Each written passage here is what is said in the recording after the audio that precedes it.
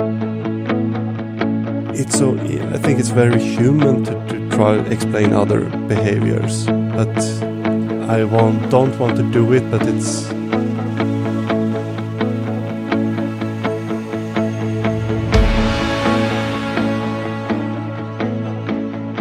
Welcome to the Breaking Bias podcast, formerly Diversity on Fire, the show where we explore stories and experiences of people from all walks of life. We're on a mission to inspire new thoughts and dialogue in an effort to challenge bias and cultivate connection. I'm your host, Heather, and joining the conversation today is Fredrik Trusohamn. Fredrik is an archaeologist specializing in the Scandinavian, Viking, and Vendel Age, podcast host, skeptic, and apparently he's sometimes even funny. Welcome to the show, Fredrik. Thank you for having me, Heather.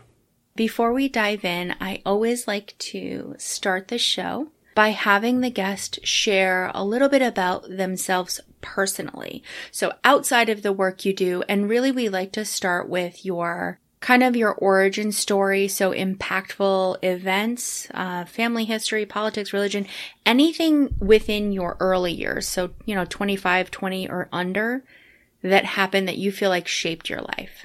Yeah, so I'm from Sweden, which my name might hint at. So we're not really a religious country per se.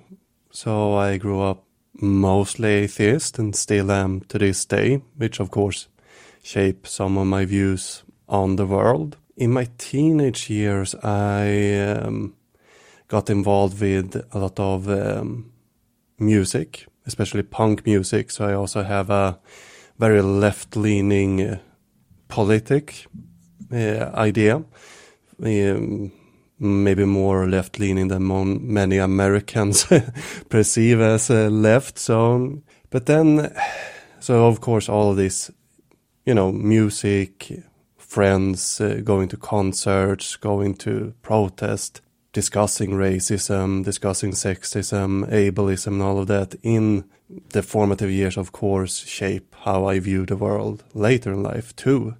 So I have a lot of history there from the music, from my friends, from the books, from a quite early age, very left-leaning, wanting to go forward, being pro-women's rights, everybody rights in the end, but trying to tear down the walls that we tend to build around race, social class, lock each other in certain groups and all of that. But I also struggled with mental health in my formative years, quite a lot. Had a lot of, it was even in the hospital for quite some time because, I had a very deep depression, which with a lot of, healthcare and a lot of great friends I managed to get out of, and also a dependency on drugs on that. So I lived a quite hard life in my teenage years, and then things went up, and around 22 I moved from Stockholm, where I grew up and lived, broke with most of my world there because I needed a clean break. I moved to Gotland, where I started to study at a very small university in a very small city, type of, everybody know everyone, or small, compared to Stockholm or other locations I lived. It's a very small city called Visby on Gotland. I started to meet other people. So one of my best friend was a conservative during my studies. So we had a lot of talks trying to influence and discover the world together there, which of course helped me, look at things from different perspective and get out of a quite black and white worldview that I might have had before. Grayscale, I still have similar ideas that I had as a teenager, but I look at different opinions and ideas and trying to find what's the best for the situation and not ideology, the best solution to something. I first want to say thank you, because that is probably the deepest and most, I don't think vulnerable is the right word, but that's the deepest backstory I think anybody has given me in the 3 years that I've been doing this. So first of all, thank you. Second of all, there's a couple of things that you said that I'm really interested in. So first of all, I'm in the US, so it's so different atmosphere entirely. But I'm curious because you say left of left. What does that mean? What does that mean when you say that? When I look at American politics and compare it to the political parties we have in Sweden, even our right wing are, bit left of the American Democrat Party. So, it's still left of the American left, so to say. But ideology it would be some sort of syndicalism or socialistic idea there. So it's not a communist or anarchist, but it's in the borderlines between a social democrat and a communist, basically. Okay. So another thing you said is that, the country itself is not necessarily a country known for religion, and therefore you consider yourself, or did, I don't want to imply, atheist. And that's interesting to me. So why would you pick atheist as opposed to agnostic? I had that discussion a lot with atheists, and as a scientist, the most honest would be to say I'm agnostic because, we can't really know for sure. It is a proper answer, but I feel it leaves a bit too much to the religious extremist. And I feel it's better to say I'm atheist because right now I don't think there is a God. And that's my honest opinion. I'm open to be proven wrong, but my current opinion is there is no God. Therefore, I'm atheist rather than agnostic. Interesting. And it's not about a challenge on anybody. Everyone thinks what they think.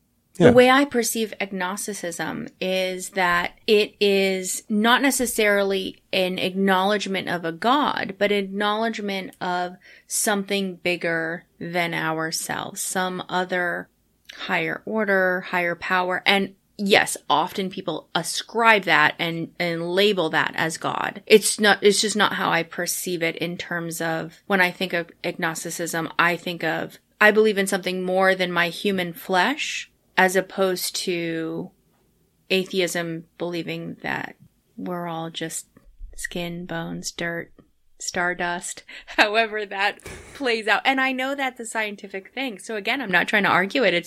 It's an interesting thing because I've not heard of that. And it's not where my mind would go when I think of non-religion. It's kind of like when I think of atheism, it's like the antithesis of religion. It's kind of where my brain wraps around it, but everyone's got a holistic view of this. I'm curious how all of everything that you shared and just kind of your life experience, what drew you to the exploration of history, and not just history, but the mysteries of the world? Well, towards history, it's, one of those old interests as a child. So I always loved reading as a kid, and especially the history, fantasy books. And then archaeology felt as the most...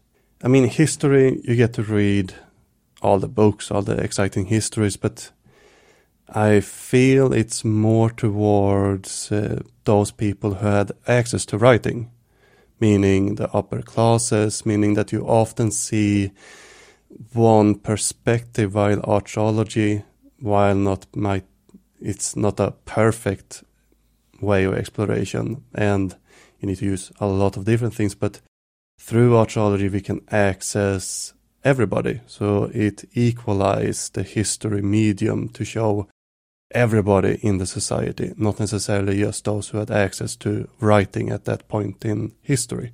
This is something that I find really interesting when it comes to science and history. I'm always struck by people's ability to have such certainty in things. And I guess maybe that makes me the ultimate skeptic, right? Because I don't actually believe anything ever, 100% ever. But I wonder how you would describe, because as someone that is based in science, but is also a skeptic, Hmm. how would you describe the difference between pseudoscience and reality? Hard-hitting question. So, difference between pseudoscience and the things that becomes most apparent in pseudoscience is they're just pretending to do science. That's the pseudo part of it. They're not, most of them aren't really trying to do science. Most of them are just disguising different beliefs. So I'm most into pseudo-history, pseudo-archaeology. And if you look at the big names in pseudo-archaeology, they make it be Graham Hancock, Eric van Daniken, they seem to deal with history if you just read it on a surface level. But when you start to go through their sources, go through the deeper meaning, we start to find an esoteric foundation that they have. So they lean more heavily on writers such as Helena Blavatsky from the Theosophy movement and Rudolf Steiner from the Anthroposophy movement. We see Edgar Cayce, the Sleeping Prophet, who kind of mix everything. So they have this esoteric foundation for all their world-building myth that they use and then go and cherry-pick the stories, the histories that kind of fit this esoteric narrative. But it's not really science that they are doing. They are pretending to do science to prove a different agenda that they are not really super honest with. Okay, so full transparency, I don't know any of the names that you just said. However, what I will say is something that you said earlier is this idea of history and the question, who's writing it, right? What perspective is it coming from? What privilege is it coming from? And what perspective and privilege what the influence is that narrates that, right? So when I think about it in that sense, this goes back to my question. How can we ever really know what is reality if these are the people that we're writing? So I guess my question, to rephrase it, what would science be to you? So if we're thinking about pseudoscience as kind of a super non-objective, agenda-ridden thing, what would science be? So science is to ask a question that can be disproven. So we can't ask, is there a God? Well, it's not a scientific question because we can't prove if there is a God. So we need to be able to say that this is true or false, or we don't know. But we need to be able to, from the start, be able to say this is true or false. And from there, we're trying to find what experiments can we do. Okay, if we want to find out if there was a village in this area, we can go out, we can look on the ground, we can see, can we see any foundation here? Yes or no? Can we see residues from gardens? Yes or no? Because wildlife will change when humans live there and cultivate the area. And we look at all of these things. Yeah, it might be possible a village live here. As archaeologists, we would then go out and look at phosphates. We would drill in the ground, take up dirt. We would test the phosphates in the dirt. If it's a lot of phosphates, it could be evidence of human settlement. And then we start to dig. First a small 1 by 1 meter pit. If we find something, we might expand it. And if we find a house, then we have a house. Then we look for other houses. And if we don't find anything, well, then it probably wasn't a village in this area. So that's something we can do to try to test, at least within archaeology, if an idea is correct. I try to make it as simple, but yeah. No, and I think that's it's a fascinating perspective and truth that I think for myself, not a scientist by any means, but I have a business and there's this common meme that goes around that, there's this image of this person digging. You can see in the image that there's about an inch left and they give up at that inch left. But on the other side of that inch is this revelational, it's wonderful, it's beautiful. So when I think about what you just shared, it just makes me wonder, and maybe I'm confirmation biasing myself right now, but it makes me think like, okay, so if this is kind of the process of science, then I think that is the truth, that we may not know because we're not exploring the entire, like if there's 10 meters of land, we're not exploring the 10 meters. We're exploring 1 meter to see if there's something there, and we won't expand unless we find something there. It's a little bit of a tangent, so sorry. But it's just something I think of in relation to that. Then we need to think, is it worth expanding? Mm-hmm. So we might see something on the sides, but then everything is governed by money, as in all sciences, and that's also a bias that we have.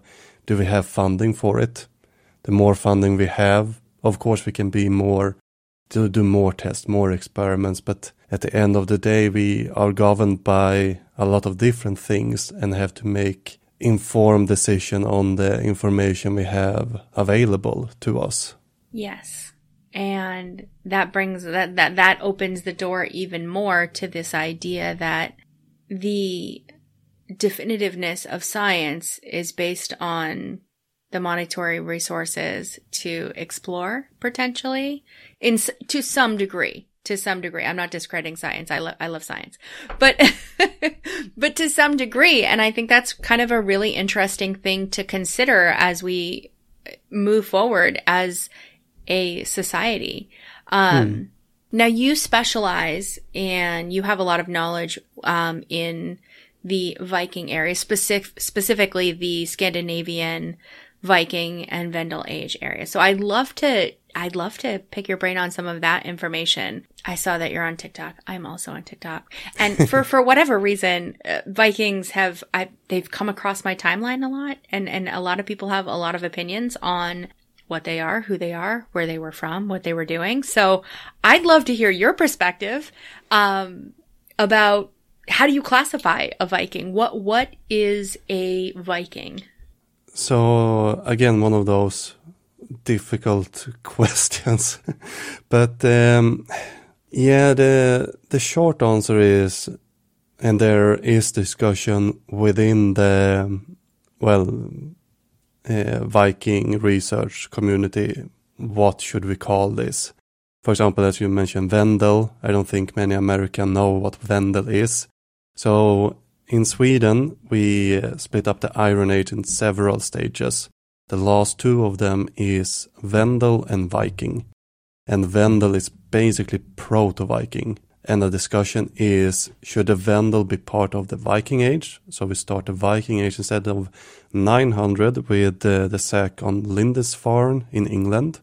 The monastery famous from, if you've seen the show Vikings, is when they go to the England for first time and kidnap Athelstan and all the monks and all of that. So that's usually the start date of Viking Age. But the Vendel Age starts around 500 CE, meaning that we have a lot longer Viking history. And from a Swedish perspective, the lines between those two cultures are very blurry. So the question is, should we call it Viking? Because Viking, of course, have its negative connotation. They are these warlike raiders. They're often portrayed like. But we still need a name for the period we want to discuss, at least in research. So it's a discussion. Should we call it everything Vendel?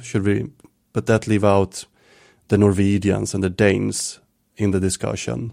And if we call it the Norse, well, then we leave out the Swedes and the Danes.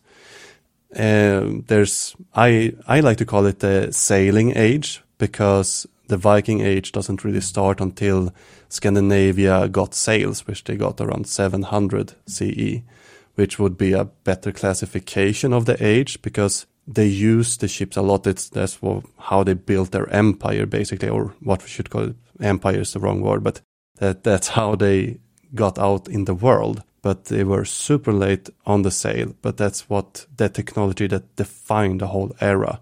Everything within the Viking Age basically comes down to their use and manufacturing on sails.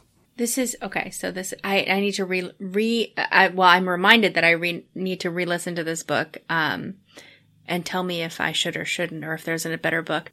But I had listened to of Ash and Elm a few years ago, and and that's something that sticks in my mind is the way that the ships were built. There was a particular way that they were built, and but I guess I'm cueing in because you said that they were late on the sail. Can you explain what you mean by that? Yeah, Scandinavia has no evidence of having been using sails until around 600-700 CE, compared to, the Mediterranean had sails, Egypt had sails, we say sails in China, India, all of these locations had sails except the Scandinavians. They used rowboats, and we see it on, for example, the petroglyphs from the Bronze Age. All the ships that we see, none of them has sails. We can see the people on the boats. We can see how the boats look like. We have found one of the boats, but none seem to have a mast or sails. They seem to have been rowed, which differ the Scandinavian from the rest of the population close to bodies of water. Interesting. Okay. So, another thing that I wonder about when we relate a Viking culture to other cultures of that time, I'm curious what knowledge you have that's related to how the Viking culture differed in terms of gender roles specifically, and religion, as opposed to other cultures and areas of the time. Again, it's very large construct we are working with here, but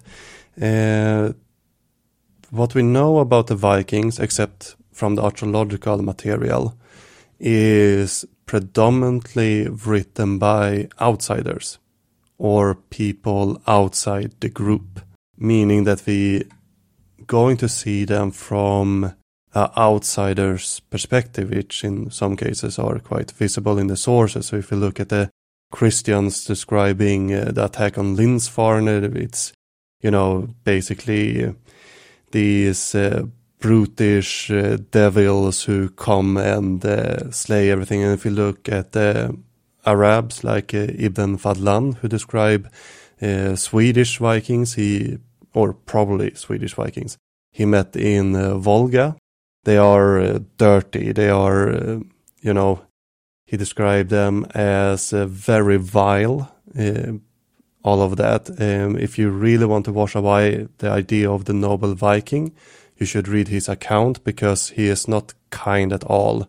They are sexist. They are sexually assaulting their slaves regularly, and they are just described as a very vile and horrible people, very unclean and all of that. And his perspective was a religious one? Is that, what was his name again? Ibn Fadlan was Arabic diplomat, so he has a Middle Eastern viewpoint on it. And he seems to focus more on the cleanliness, and I know that Islam do have a different view on cleanliness. So again, is he describing it from his bias because they are washing or taking care of themselves in a non-haram way, or is it that they actually behave like that? Because if we compare it to the British sources, we have another scholar who described the Vikings as very clean, very well-groomed. So well-groomed and clean that the British women are just throwing themselves at these Vikings, leaving their husbands basically. And the poor British people, don't really know what to do about it.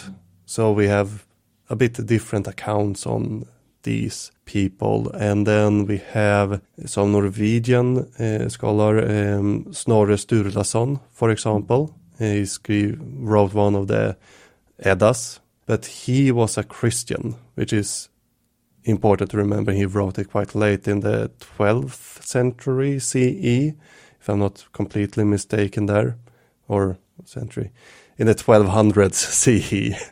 So what's that, 11th century? We don't really do centuries much in Sweden, so I always have to count. But so he's after the Viking Age. Also, even if he's basically Norwegian, he's still an outsider writing about a different religion, a different culture to some extent. Okay, wow. So so I'm thinking about how you talk about your skepticism, and I brought up my own skepticism and our need and ability to think critically. And hearing what you just shared about the different historical accounts from different perspectives, that you were very fair with it, but I won't be as fair. I'll say vastly different. They were vastly different accounts. They were portraying a different people entirely depending on who you spoke with. Why do you think it's so important today for us to look back on, that's a very distant history, but even close history, to be super skeptical? I was going to say critical, but skeptical about it. Because we know that forces who not always want to do good will use history as a way to get people riled up and abuse the history for their own agenda. And we see this very clear on, especially you brought up TikTok, and I really do pseudoscience, but I have on TikTok shifted to do a bit more Viking content, because there's a lot within a neo-paganism movement from the right wing that want to hijack the Viking narrative to promote this idea of a superior white race often. And it gets a bit more darker when you look at it from the perspective that they're trying to get the Vikings to be indigenous to North America. So we know about one settlement in Lausanne up in northeastern Canada, where there was a short-lived settlement, but they want to move them further inland in mainland America. That way they can argue that these groups should have the same group as the indigenous people of America to get some sort of victimhood. So this is why it's critical we look at history and learn it, and actually thinking critical about it and what we hear told to us about it. So what are the questions that we have to ask? We have to ask, who's telling the story? So specifically who they are, but not just who they are, but what is their perspective in terms of what is their status in life and what might be their agenda. I guess when I think about all of this, it leaves me with continued skepticism, because we can't necessarily know. All of it is our own perspective, kind of projected onto them, I guess, maybe to a certain degree. So when we think about what is pseudo versus what is reality, what is what is the most honest way for us to get there, considering our own bias? To start with, we must acknowledge that we have a bias, which science will be, not always, but most cases, will be quite open with, okay, if I want to look at this more, I will need more money. I can only do this much currently. And we always say this is the knowledge we have right now. And that's the issue with science, is that if you ask a scientist a question that they don't know, that's the question you will have. I don't know. We can look into this together and see if we can find, but from the current understanding, with the current technology, with the current climate, with the current finances, we don't have the opportunity to look at this now, while pseudoscientists will have a ready answer for you.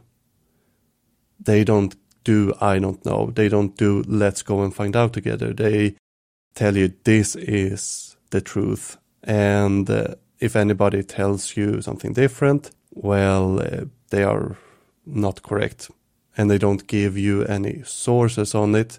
You just kind of have to take your word off. And one creator that honestly just said that you don't need to know my sources. You need to know that I told you this.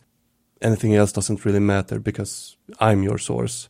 So this is the difference from a scientist that will happily share the sources if they have the time, because we can't sit down with everybody, even if we would like to, but if they have time, they will try to explain it and give you more resources or tell you where to go, what courses you can read if you find it interesting. And that's the difference. We're not trying to sell you, we're trying to help you. While the pseudoscientists will have a ready answer and try to sell you their narrative, their book, their course, their lecture. Of course, science will try to sell you their books too, because many of us do, right? But that's usually not the main point if you come and ask somebody. Well, I don't know about anyone else listening, but that makes me feel better, because I like the idea of people being just honest and saying, I don't know. But I also know that societally, and I'm speaking from my own super small perspective, right? But people, there seems to be this tendency, this need for definitive answers. And that's why it's attractive to listen to the creator, which I happen to see what you're talking about. Hilarious, by the way. But that's why it's attractive, because this person is confidently saying, you don't need the source, I'm the source. And why?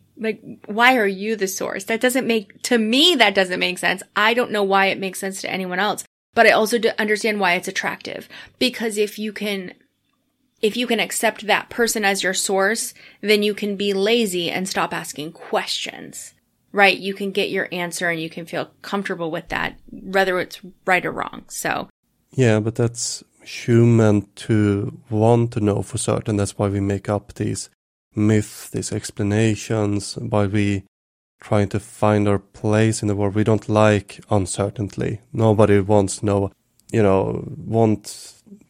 want our reality to be real to us. We want to understand it, because we don't really do grayscales. It's a strange human condition we have, but being aware of, well, I don't know everything and that's fine. I think it's a great first step towards a skeptical journey. But that's the thing of being skeptical. You can't really relax at any point. You always have to go and check the sources, because if you start to look at it, there's a lot of things that both you and I probably think is true that probably isn't, but we haven't just looked into it because we're currently comfortable with these knowledge. It might be that it help us understand our reality in some way, but it can also be that it's just something very small that we don't really think about. Should you swim 30 minutes after you eat, or should we wait? Or, doesn't really matter, but it's for many, it's just, we shouldn't just swim. Okay, we sit and relax, we have a conversation, and we get something out of it anyway, even if it's not really true that you should wait. And that's why I at least always try to have some sort of humility towards the pseudoscientific believers, because many of them aren't in this for notorious reasons. Many of them are being fooled, and we also have this idea of a pedagogy of luck. Not everybody have the same access to education, to knowledge, to resources. I know how expensive research, some sources is to buy, to get a hold of, and some don't have access to library in this time, or they don't have access to well-equipped libraries. And I know reading scientific journals is not something most people can do.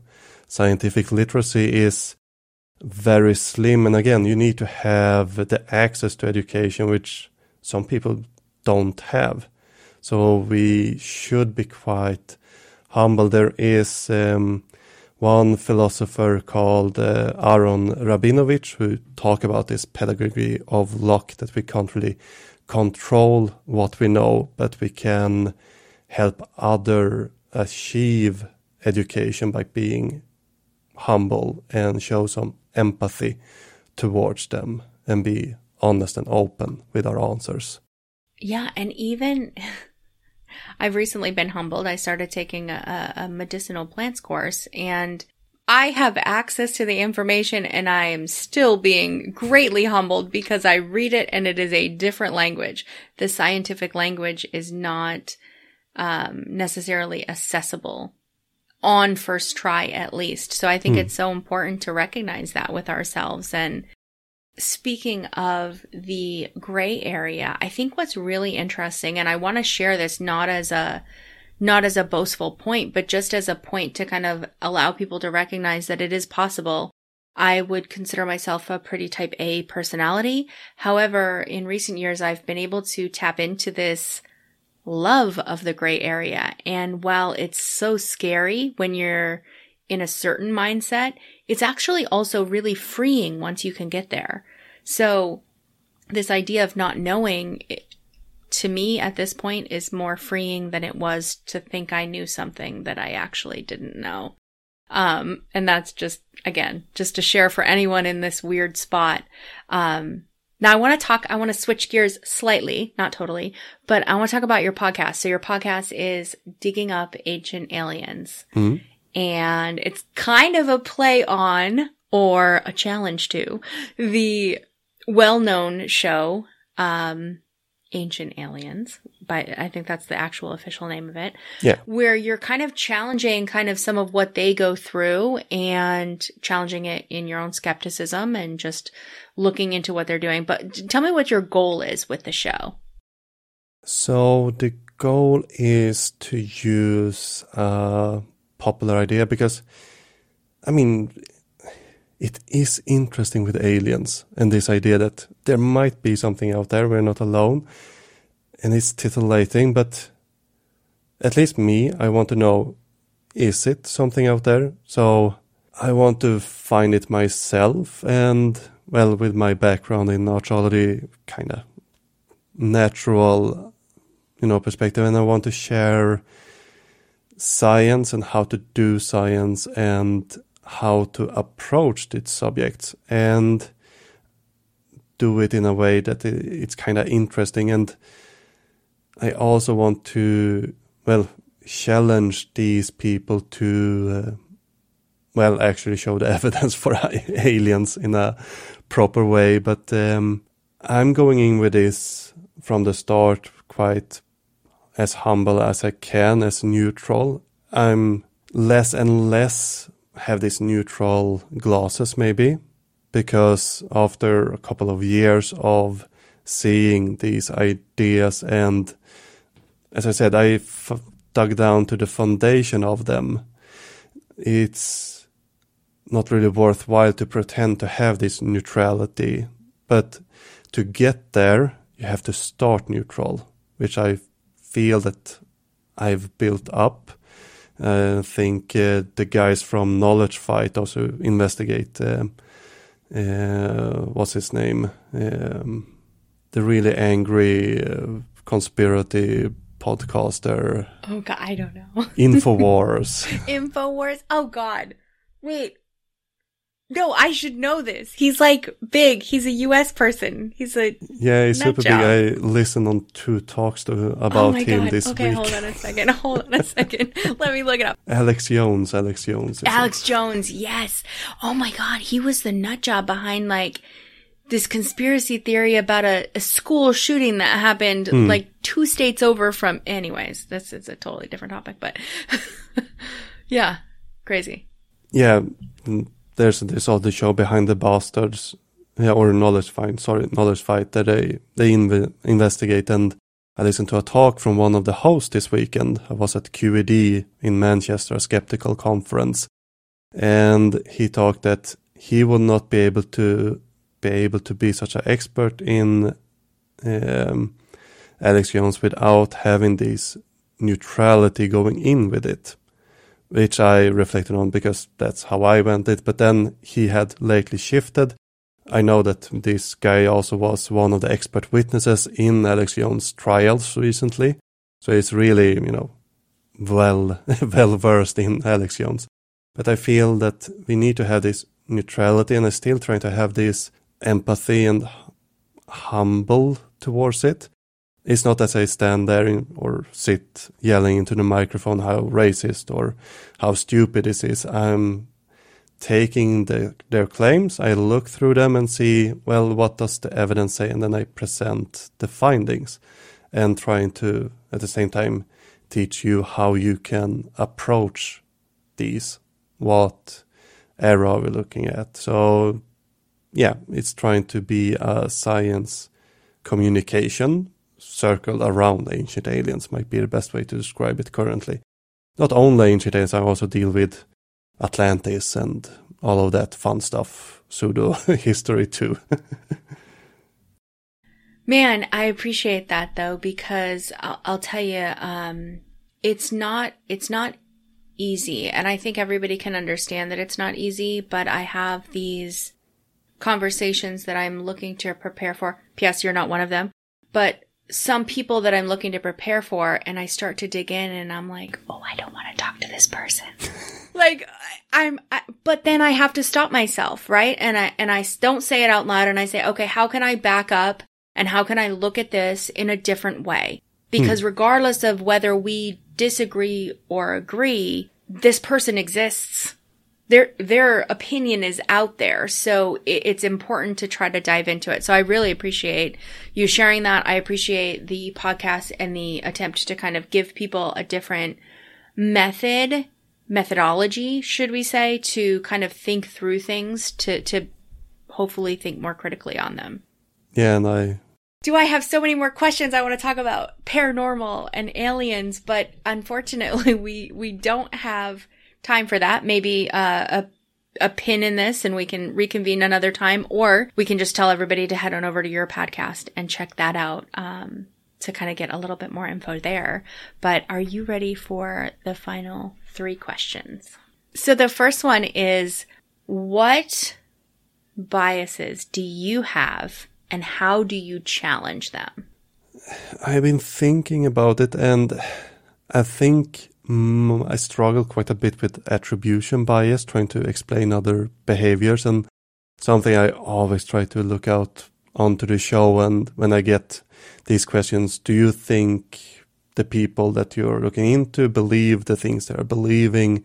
I would like to explain their behavior, but I feel that I can't really do it because it's colored with my view. But I think it's very human to try to explain other behaviors. But I don't want to do it, but it's, I have to think every time I, go on the keyboard and then, I think he does this. Nope, I have to start over, go back.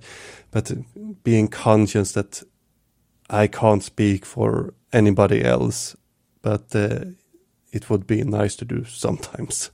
Wow, that's so perfect. And that literally just kind of plays on what we were just talking about this need for us to acknowledge our perspective in the scenario and know that that's not necessarily the other person's perspective, that we're tainting all of it with our own view. So the second question is, what are 5 words that you, in your current phase of life, personally connect with? So it's a feeling that I'm in very creative period. So I'm feeling creative. I have 2 kids. I feel a lot fatherhood going on there. But also I have curiosity, education, and hope. Very good words. Very good words. And then the last one, where can everybody connect with you, learn more, stay in touch? So the easiest way is to head over to diggingupancientaliens.com, where they find the show, all the other stuff, or they head over to Archaeological Podcast Network. There's links to my show too, and a lot of other great shows and resources. I am on social media, always digging up ancient aliens everywhere. Put it in Google, you find me. Dealer's choice. Excellent. So we'll make sure to put that in the show notes, and digging up ancient aliens. Regardless of anything that any of us have talked about, this should be fascinating to everybody. Specifically, and this is kind of an aside, but it's so interesting to me that in the U.S., over the last 3 years, but even recently, we've had congressional hearings where they're telling us about unidentified objects in the sky. And the general public's like, okay, cool, no big deal. We don't care. It's wild to me. Does this happen in Sweden? Does this happen worldwide, or is... No, but from what I understand on some of those hearings, there are mostly stuff that ufologists have heard before, as I understand it, and it's not really evidence. It's often I heard from a guy who heard from a guy type of stories, which is not really what the media reporting. So again, we have to check our biases. And a quick little note there, for example, the Mexican alien that's been on the news quite a lot. What's been left out from the media narrative is that the guy presenting them has been caught with human remains smuggled from Peru 2 times before, trying to create aliens. And this one, when x-rayed, also contained stolen human remains. Okay, so don't steal humans, and don't believe everything you hear. I guess that's what we can wrap up with is be skeptical. Yes. So I really appreciate you. I just want to say thank you so much for not only coming on and having this chat with me, but sharing your knowledge on your podcast and just being a skeptic and a critic that's willing to explore these things, because I just don't think that enough people are doing that. And it's not about trashing history. It's about really trying to understand things. So I really appreciate it. Well, thank you, Heather.